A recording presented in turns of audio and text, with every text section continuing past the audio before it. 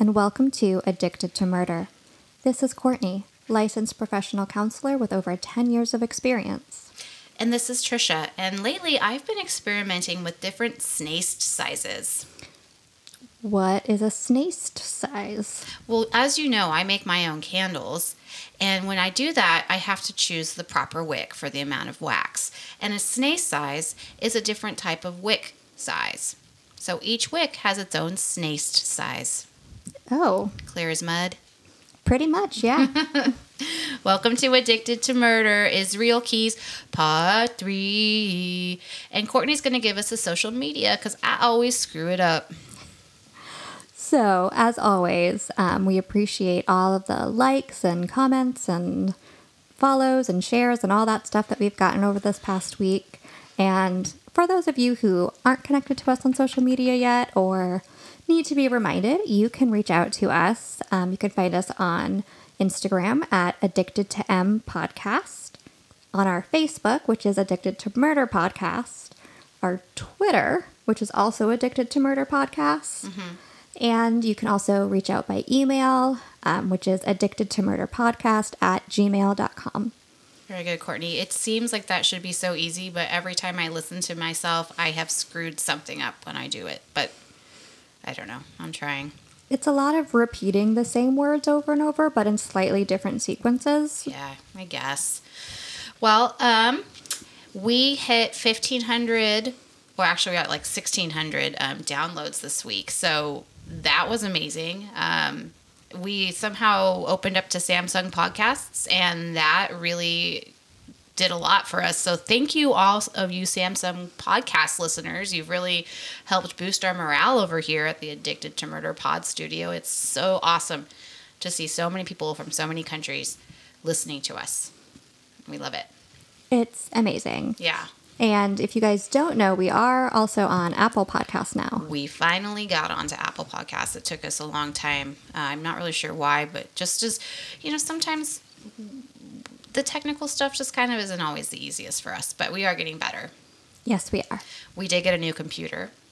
Woo-hoo. So we're trying that out today. So let's hope that, we sound awesome to you guys because that's important to us. So, all right, well, now we're on to our question segment. We are, and Tricia, it is your turn to pose a question today. It is. So, Courtney, when you were in high school, what was the thing you wanted to be when you grew up? Ooh, well, I think I actually had to do like a essay project thing on this in like 11th grade or something. And I'm pretty sure that mine was all about being a writer, because at the time I was writing a whole lot of very melodramatic poetry. Oh. Trying my hand at some very dramatic short stories. So I was thinking that I might, and I was also working on the school newspaper at that time as well. So I think I was toying around with the idea of being a writer. Teen angst. So much angst. Well, I was super into music. I still am. But in the 90s, when I was in high school, it was kind of the grunge and the pop punk thing. And I went to Warped Tours and, Sasquatch Festival and all this stuff. And I really wanted to be the person that makes the soundtracks for movies. Oh. I'm sure it has a specific name and it's just escaped me, but I thought that would be amazing because I thought that I was so cool listening to all this music that nobody had ever heard before and going to all these concerts, and I could just gather them together and, make amazing podcasts for awesome movies. I assume that you don't need podcasts. I meant soundtracks. That would actually be a really cool job. Right? Yeah. Okay, it's recording. Okay. All right. Yeah, such an interesting job. Yeah. But I would think so. But it didn't happen. Nope. All right. Well, that was a great question. Thanks. Tricia. Thank you. Do you want to do a quick overview of Israel before I get started? Because today is going to be kind of a gruesome day, and it's going to be a lot of detail about stuff and not a whole lot of analysis, but we'll still get a little bit of Courtney's input. Right. Yeah, so I believe where we left off at the end of episode 2 of Israel Keys, we were talking about, he had been in the military, he had become an alcoholic, he had a kid, he moved to Alaska with his kid and his girlfriend, and he had just been arrested as a suspect for the murder of Samantha. Mm-hmm. Okay. So Israel's original story to the police as to why he had Samantha's phone and debit card was this. He said that someone must have left those two things in his truck in a Ziploc bag. His window must have been cracked, and someone who owed him money must have tossed it in as a form of payment. Well, the FBI did not buy that for a minute. It was actually a pretty lame story, but oh well. But unfortunately, at the time, they had nothing that they could get him on except for the fraud. There was nothing else linking him to Samantha. So while they were waiting the 2 weeks to extradite him to Alaska, they, being the FBI, and the cops and everyone, started researching his background. And they found out he had passed a pre-ranger course in the military. And that usually has a very low passing rate. So I went and I kind of researched what this Ranger's course was, and I found this on the Fort Benning website.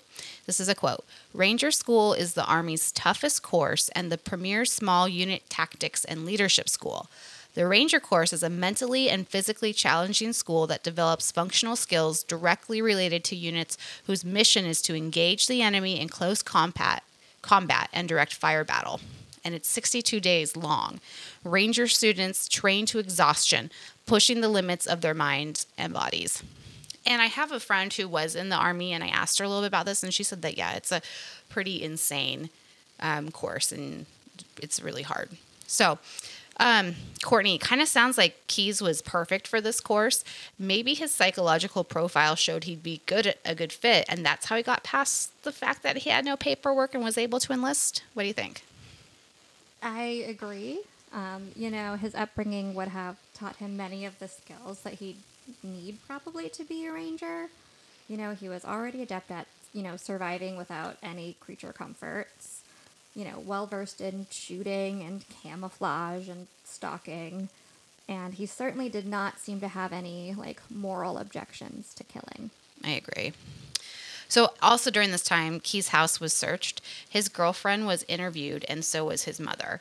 Finally, Keys agreed to talk, and on March 30th, 2012, he relayed his story. He was talking as if all of his stuff from... He was asking if all of his stuff from the shed was taken in as evidence. He had 2 sheds on the property at one point. I think one of them was demolished, but anyhow, his reason was, this is a quote, I think it's, I don't know, it's like 30 or a 40-gallon tote in the sled. He had a sled in the shed. That's why I figured out, once you got a search warrant of my house, that's probably, you're probably going to find something in it. I'm making those things because he did. He then relayed that he took that tote ice fishing at Lake Matanuska, where he proceeded to dump. The first day was the head, legs, and the arms. The agent asked of Samantha Koenig, and he responded, yep. So basically, to summarize that, when he found out that the cops had been searching his property, he figured they would find this tote. There would be DNA of Samantha, so he decided to come clean. And it sounds like on the first day that he took that out, he dumped part of her body into Lake Matanuska, Matanuska. Do you have any idea how to say it? Matanuska? Okay. Maybe? Yeah. I don't know. Please correct us. Yeah, somewhere in Alaska. Keys then relayed how the abduction went. He had ordered an Americano, pulled out a gun, and told her to lay down on the floor. Keys then said, quote, I was feeling a little invincible because she was scared and she did everything I said, and I had an adrenaline rush, end quote. Keys described how he ran around town with Samantha tied up and threatened to her to keep her quiet. They even spotted a police car at one point and stopped at a place to park. He said he shared cigars with her and talked to her quite a bit. He had calmed her down. He said he wanted her to think that he was a normal person. This, quote, normal person expression made the agents think that Keys had done this before, because why else would he be trying so hard to make her think he was a normal person? So around 1 a.m., Keys took Samantha out of his truck into one of his sheds on his property. He had already set up the room with heaters and a tarp.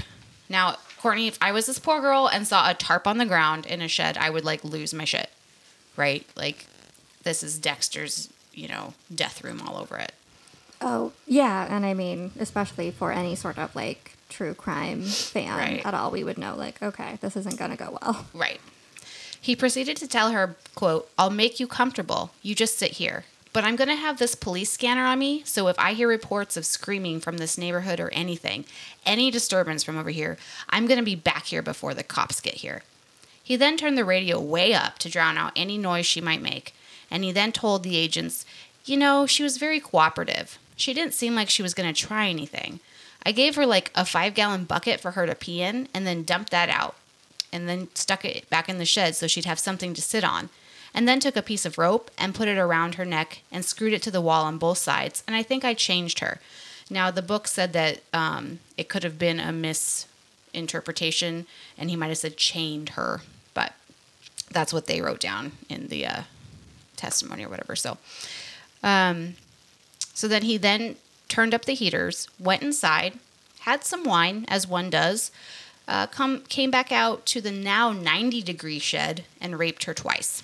It took a while, maybe 2 or 3 songs on the radio. He then put his gloves on, leather and not rubber. When asked why leather, he said, "'Cause it's hard work to strangle somebody." I knew from the minute she walked out of that coffee stand, she wasn't going to live. She never even made a sound. He then stabbed her below the shoulder blade, put his pants on, finished his wine, went back into the house to shower. Then he woke his daughter to get ready for their trip, turned off the space heaters in the shed that had been left on to slow rigor mortis, of course, hid her remains in a cabinet, locked the shed, then called a cab. Keys left for 2 weeks, meeting his girlfriend, and went on a cruise, all while Samantha's body lay in freezing temperatures in that shed. Courtney, tell us anything you want to say about this murder, how it was done, how he acted, how he seemed to have felt. So Israel is what profilers would generally call an organized killer, in that he planned ahead, knew exactly what he would do, and had all the things ready to do it. He had a method, and for the most part, he stuck to it. So his description of what he did also speaks to his intelligence and understanding of forensics, such as, knowing that heat impacts how quickly rigor mortis sets in. And it also shows just how good Israel was at, compartmentalizing and faking this, quote, normality.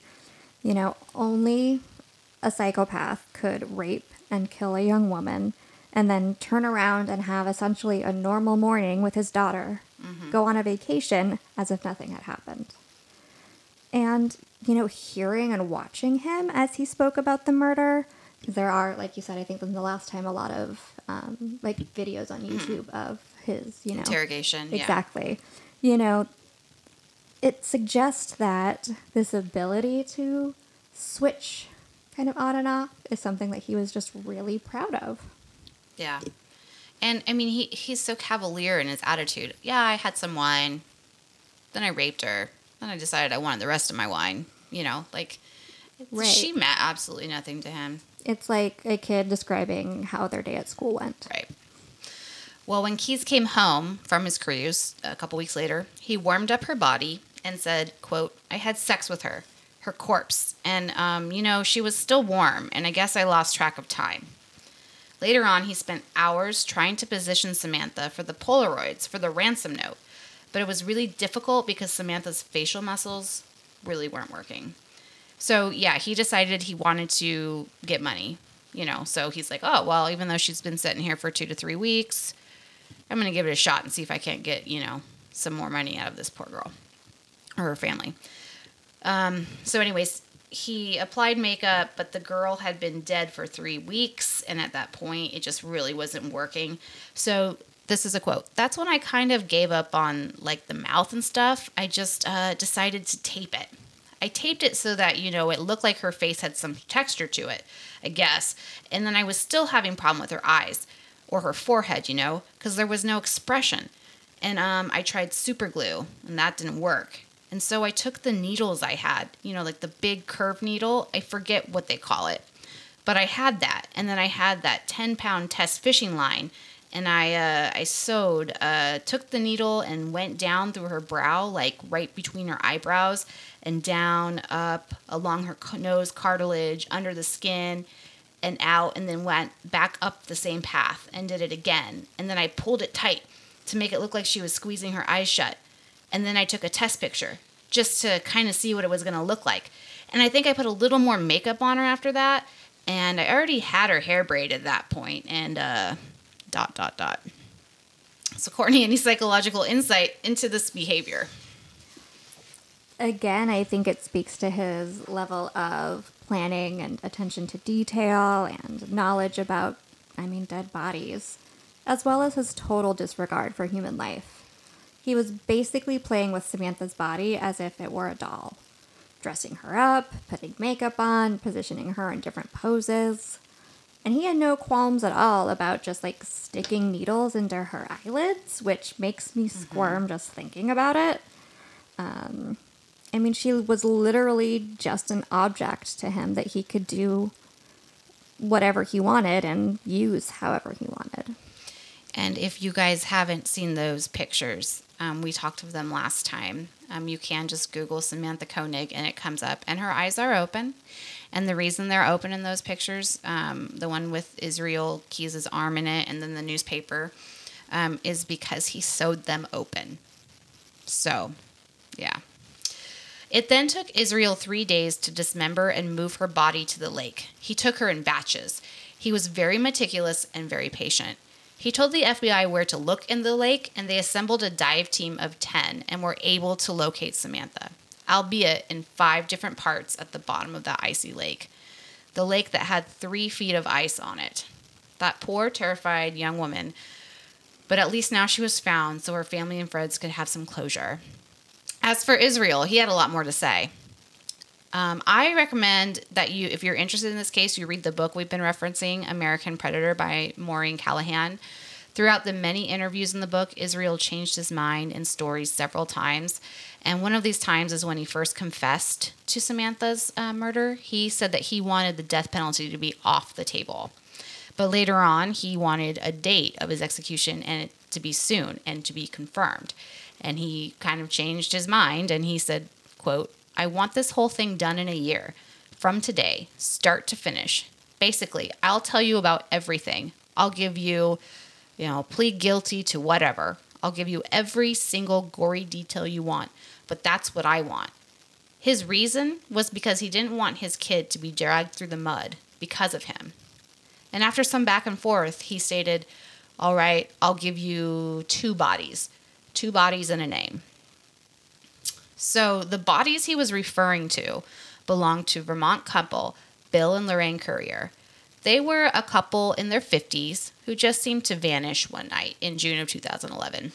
Keyes explained that he unearthed supplies he had buried 2 years earlier, one of his murder kits, a 5-gallon bucket with zip ties, ammo, guns, silencers, duct tape, and Drano to accelerate the human decomp. With his supplies in tow, he found a house that he thought looked like it belonged to an older couple without a dog. Keyes did explain he did not target children, probably because of his child and maybe taking care of children his whole life. Anyways, and if there was a dog there, he would be worried about the noise he'd make, so he did not target places with dogs as well. He then cut their phone cord or their phone line because if there were a security service, it would be connected to the phone line. He then waited several hours, then slid through a window. He broke the window because the front doors were double locked, so he broke a window and he went through that. He said it took him 6 seconds to get into the house, to the bedroom, and the Curriers zip tied. So that is a crazy short time. I'm just thinking 6 seconds for him to enter the house, go to the bedroom, get them up, and tie them. I don't know, maybe he was exaggerating. That just seems crazy, but that's what he said. So, and hey, if he passed the Army Ranger course, maybe it's not that far off. Yeah, I didn't even think about that. He then made both of them get up, put their slippers on so that they wouldn't step on the glass because he didn't want to have any sort of evidence there of, I guess, he said DNA evidence would have been theirs. But anyhow, and he put them into their own car and then he drove them to an abandoned farmhouse. So the book said this, quote, "When Keyes took people, He was acutely attuned to their animal response. The acid flush of adrenaline flooding their veins, color draining from faces, pupils dilating in fear. He could smell their sweat. He liked to extend that response if possible. Courtney, any comments? Predator is the word that comes to mind to describe Israel Keyes. You know, he reminds me of like a cat playing with a mouse almost, like letting go just enough that the mouse thinks it might escape just to be pounced on again. And this itself, this is a form of sadism, and that he really did get off on watching the fear and panic in his victims over and over again. The small gestures that he did, like having them wear slippers so their feet didn't get cut, which of course doubles as a, forensic countermeasure. Mm-hmm. But those give a small moment of belief that maybe, just maybe, this man might not kill them, But then the next minute, of course, he's acting violently or threatening. And I mean, it's all about psychological torture. When he got them, the couriers, into that farmhouse, he had planned to rape both of them. Remember, we had said that he was bisexual. But Bill Courier tried to humanize himself to Israel, like talking to him, telling him, you don't have to do this, blah, blah, blah. This made Keyes really angry. He did not want to see this person as a person. He wanted to see him as a sex object. So Israel ended up hitting Bill twice with a shovel and then shooting him in the chest, the head, the neck, and arms. And Bill was still standing. And Keyes said it was a crazy feat of strength that he still was standing. But then he fell to the floor dead. Keyes then raped Lorraine twice. The second time, he choked her out.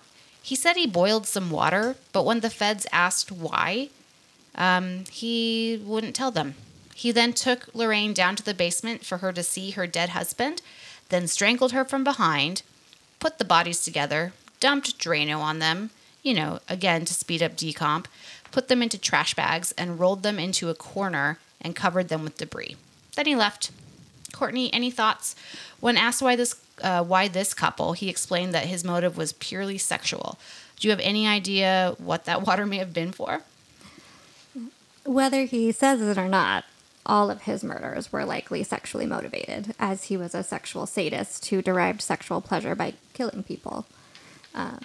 As for the boiling water, my first two thoughts were that it may be used as some kind of like cleaning up kind of measure, or possibly as another kind of torture device. As you can imagine, it would be extremely painful to say, like, have boiling water poured on you. But of course, these are purely conjectures and have absolutely no evidence to back them up. That's just where my mind went. Yeah, because, I mean, if it was just to clean, I don't know why he wouldn't tell them that. And when you read the transcripts, it sounds nefarious. So, I don't know. I bet it was for something torturous, unsavory. Well, unfortunately, this house, when the feds looked up the location that Israel had given them, had been bulldozed to the ground. And all of the parts of the house had been taken to the local dump. So many agents spent many hours, many days, I think even many months, searching the dump, but found no traces of the bodies.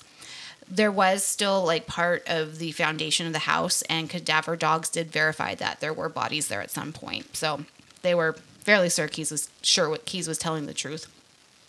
Israel was very disappointed that the bodies were not found because he really wanted to see pictures of his handiwork. So, poor guy. Keyes then went on alluding to bank robberies he had done and talking about fires he had started. Big fires, Courtney, like we're talking about houses. And he spoke of his kill kits that he had buried all over the United States for use in years to come. Keyes also had this to say about how he saw himself as a teen. Quote, I was never everybody's nice to each other and everything's all sunshine and roses. And so that's why it was disturbing to me, because it seemed like for a long time I thought everybody else was faking it and everyone was like me and they just didn't act like it. Or I figured that I was a demon child or whatever. I don't know. So, I mean, I put that in there because I think he figured out when he was young that he was different. Right. Especially, if we think back to our first episode on him when he was talking about being surprised by like the other teens' reactions to Right. him torturing that cat.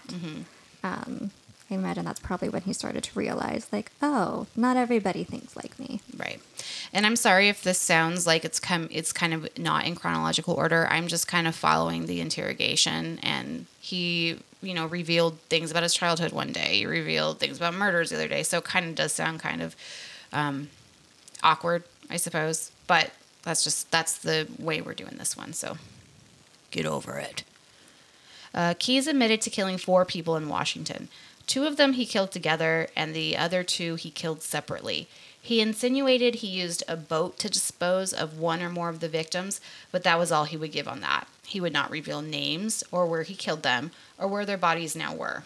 Authorities were pretty sure that at least 2 of the victims were a mother and daughter pair near Pinnacle Lake in Washington. Keyes would not give any more information without a concrete execution date. So the state of Alaska currently does not have the death penalty, so this would have had to have been a federal death penalty sentence, which isn't impossible, but it takes a lot more time. Keyes was willing only to give so much without getting anything in return. So it was like a constant game between Keyes and the feds. He would only give so much, and they had trouble taking that information and producing bodies because he would be so vague. The only leverage they had on him was his daughter, and they refused to use her as a pawn. She was very young, and it just wasn't ethical. So Keyes really kind of held all the cards, so to speak. He obviously wasn't afraid of the death penalty, right? Right, he asked for it. Yeah. And I think it's also worth just noting that throughout this whole time, Keyes had 3 very specific requests before he would agree to, like, come talk to the detectives at all.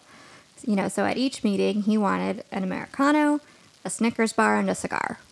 And these may be, small requests, but it was one small way that Keyes, again, could make sure that he had control of these meetings. Peanut butter Snickers bar. Ooh. Yeah, that's the even one I more want. specific. Exactly. And if you, again, watch these YouTube videos, you'll see the day start with them tossing him these things.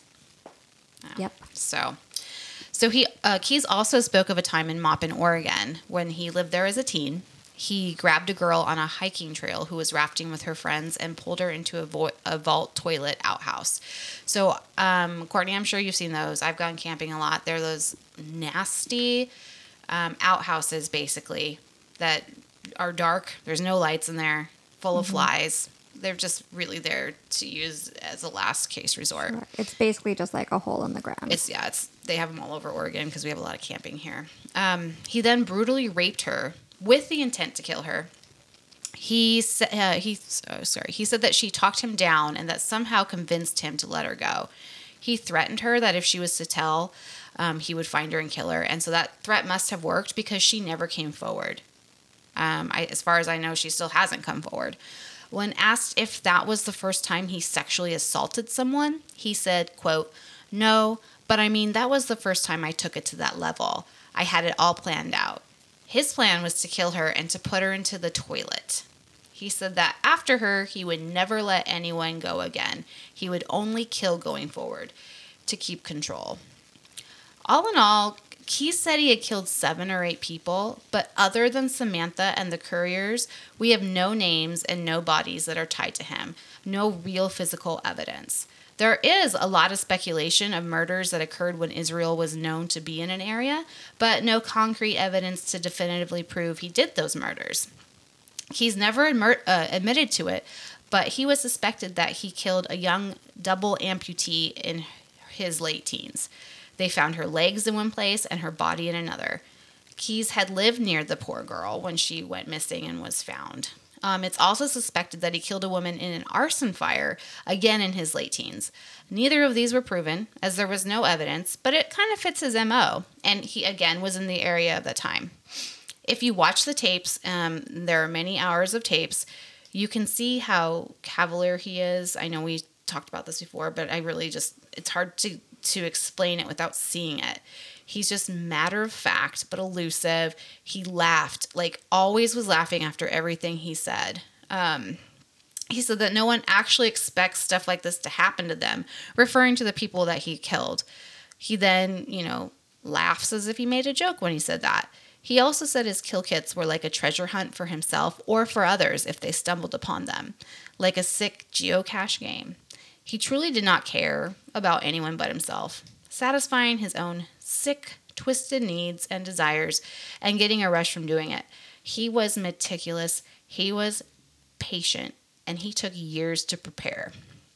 So, all in all, it's impossible to know how many people were killed or harmed by this man because on December 12th, 2012, Israel Keyes killed himself in his prison cell. He slit his wrists and hung himself. So he did it, he wasn't going to not do that.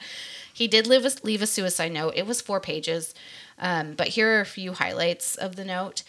Quote, "Turn a blind eye back to the screen, soak in your reality shows, stand in front of your mirror, and you preen in a plastic castle you call home. And land of the free, land of the lie, land of scheme, Americanize. Consume what you don't need, stars you idolize, pursue what you admit is a dream, then it's American die." And another one, "My dark moth princess, I would come often and worship on the altar of your flesh." And "You shudder now with revulsion and try to shrink far from me. I'll have you lie down and begging to become my Stockholm sweetie." Okay. It's a lot. It's Yeah. a lot. And then, okay, talk is over. Words are placid and weak. Back it with action, or it all comes off cheap. Watch close while I work now. Feel the electric shock of my touch. Open my trembling flower, or your petals I'll crush. Courtney, any thoughts? I have a lot of thoughts and a few theories. Just kind of focusing on these quotes themselves, the parts about the American dream and reality TV and all of that, it might be reflecting the way that Hughes was raised in that sort of anti-government, anti-society sort of way. And, he could be commenting on, the shallowness and consumerism of American culture. The next part about the moth princess and Stockholm sweetie and all of that, could be talking about former partners. The mother of his child was Indian and black, so could be a dark moth there. But more likely, I think it's probably referencing victims and, the acts themselves of rape and murder, almost as if they're like a religious experience for him. And then the last part, at least to me, seems more clearly about how the FBI kept promising him an execution date, but it never came. And so he had to take matters into his own hands, which he did. Or all of it could be completely meaningless and, written by Israel to just mess with the investigators. But whatever these, musings meant, we can be sure that each word was chosen and placed carefully with the intent to be exactly how Israel wanted them to be. Yeah, ever the dramatic exit from this life did he leave us with. So, and to make things even more confusing about everything about Israel Keyes, to this day, there are over 40,000 pages of case files that the Department of Justice will not release due to national security on Israel Keyes. Courtney, what the fuck? I know, right? A lot of these are also said to be military records, and those that were released were heavily redacted, like could barely see anything on the page. And in my research, there were some rumors that maybe Israel may have had murder victims in Egypt and surrounding countries that he committed when he was deployed in the army. And if those were true, I could see the government kind of wanting to keep that quiet. Like, we sent a serial killer into your country and he killed people. Right. And if those were true, that would be quite something. Yeah. And other stories suggested that he was engaged in sort of top secret projects while he was within the military and the DOJ. But, he was a dangerous man. And all I know for sure is that Israel Keyes was as much a mystery alive as he is dead. I agree. And he's, just compared to other serial killers, the amount of patience and planning and self-control that he has is what makes him so scary. Right. He rarely acts on impulsivity. And it's like when he did with Samantha, that's when he got caught, you know? Right. And there are still, what, like 8 or 10 kill kits out there that haven't been found. Right. And so we can assume that he had intended to. Sure. And he might have used them more than once. You know what I mean? Like, put it back when he was done. Come back and do it again. So, you know, he said he killed like 7 or 8 people, but who knows if he's telling the truth? I mean, Right. Yeah. I think investigators believe he killed at least like 11 or 12. But obviously they can't connect them. Right. And all this thinking about, too, is Israel, he was only, what, like 34? Right, he was really young. He was born in 78. Yeah. So I think, or 6, and then died in 2012. Yeah, so when he was caught, he was, what, like 34 years old? Right. So just imagine if he'd kept living. Right. Yeah. Well, crazy case, kind of different format than usual. I hope that we still were able to explain everything as we have, you know, as we try to do every case file that we get. I'm sure you all will have lots of questions, and we will not have answers for you. Yeah, but it's kind of fun to research this one, and I highly do recommend that book we were talking about. She put a lot of time into it. Yeah. Years of research. It's very, interviews. very thorough. And I read it twice. That's how good it was. So Courtney is picking our next serial killer. Do you want to give them a clue? I don't want to give too much away, but I can say that this is a big one. A one that probably most or all of you have heard of. Dun, dun, dun. And we haven't said this for a while, but Courtney, do you think that Israel Keys was addicted to murder? Oh, he certainly was. Okay, well, everybody stay safe and like, listen, follow, tell your friends. Thank you. Love you. Bye. See you next Tuesday. Bye. Okay. Oh, my stop button's gone again. My stop button's gone again.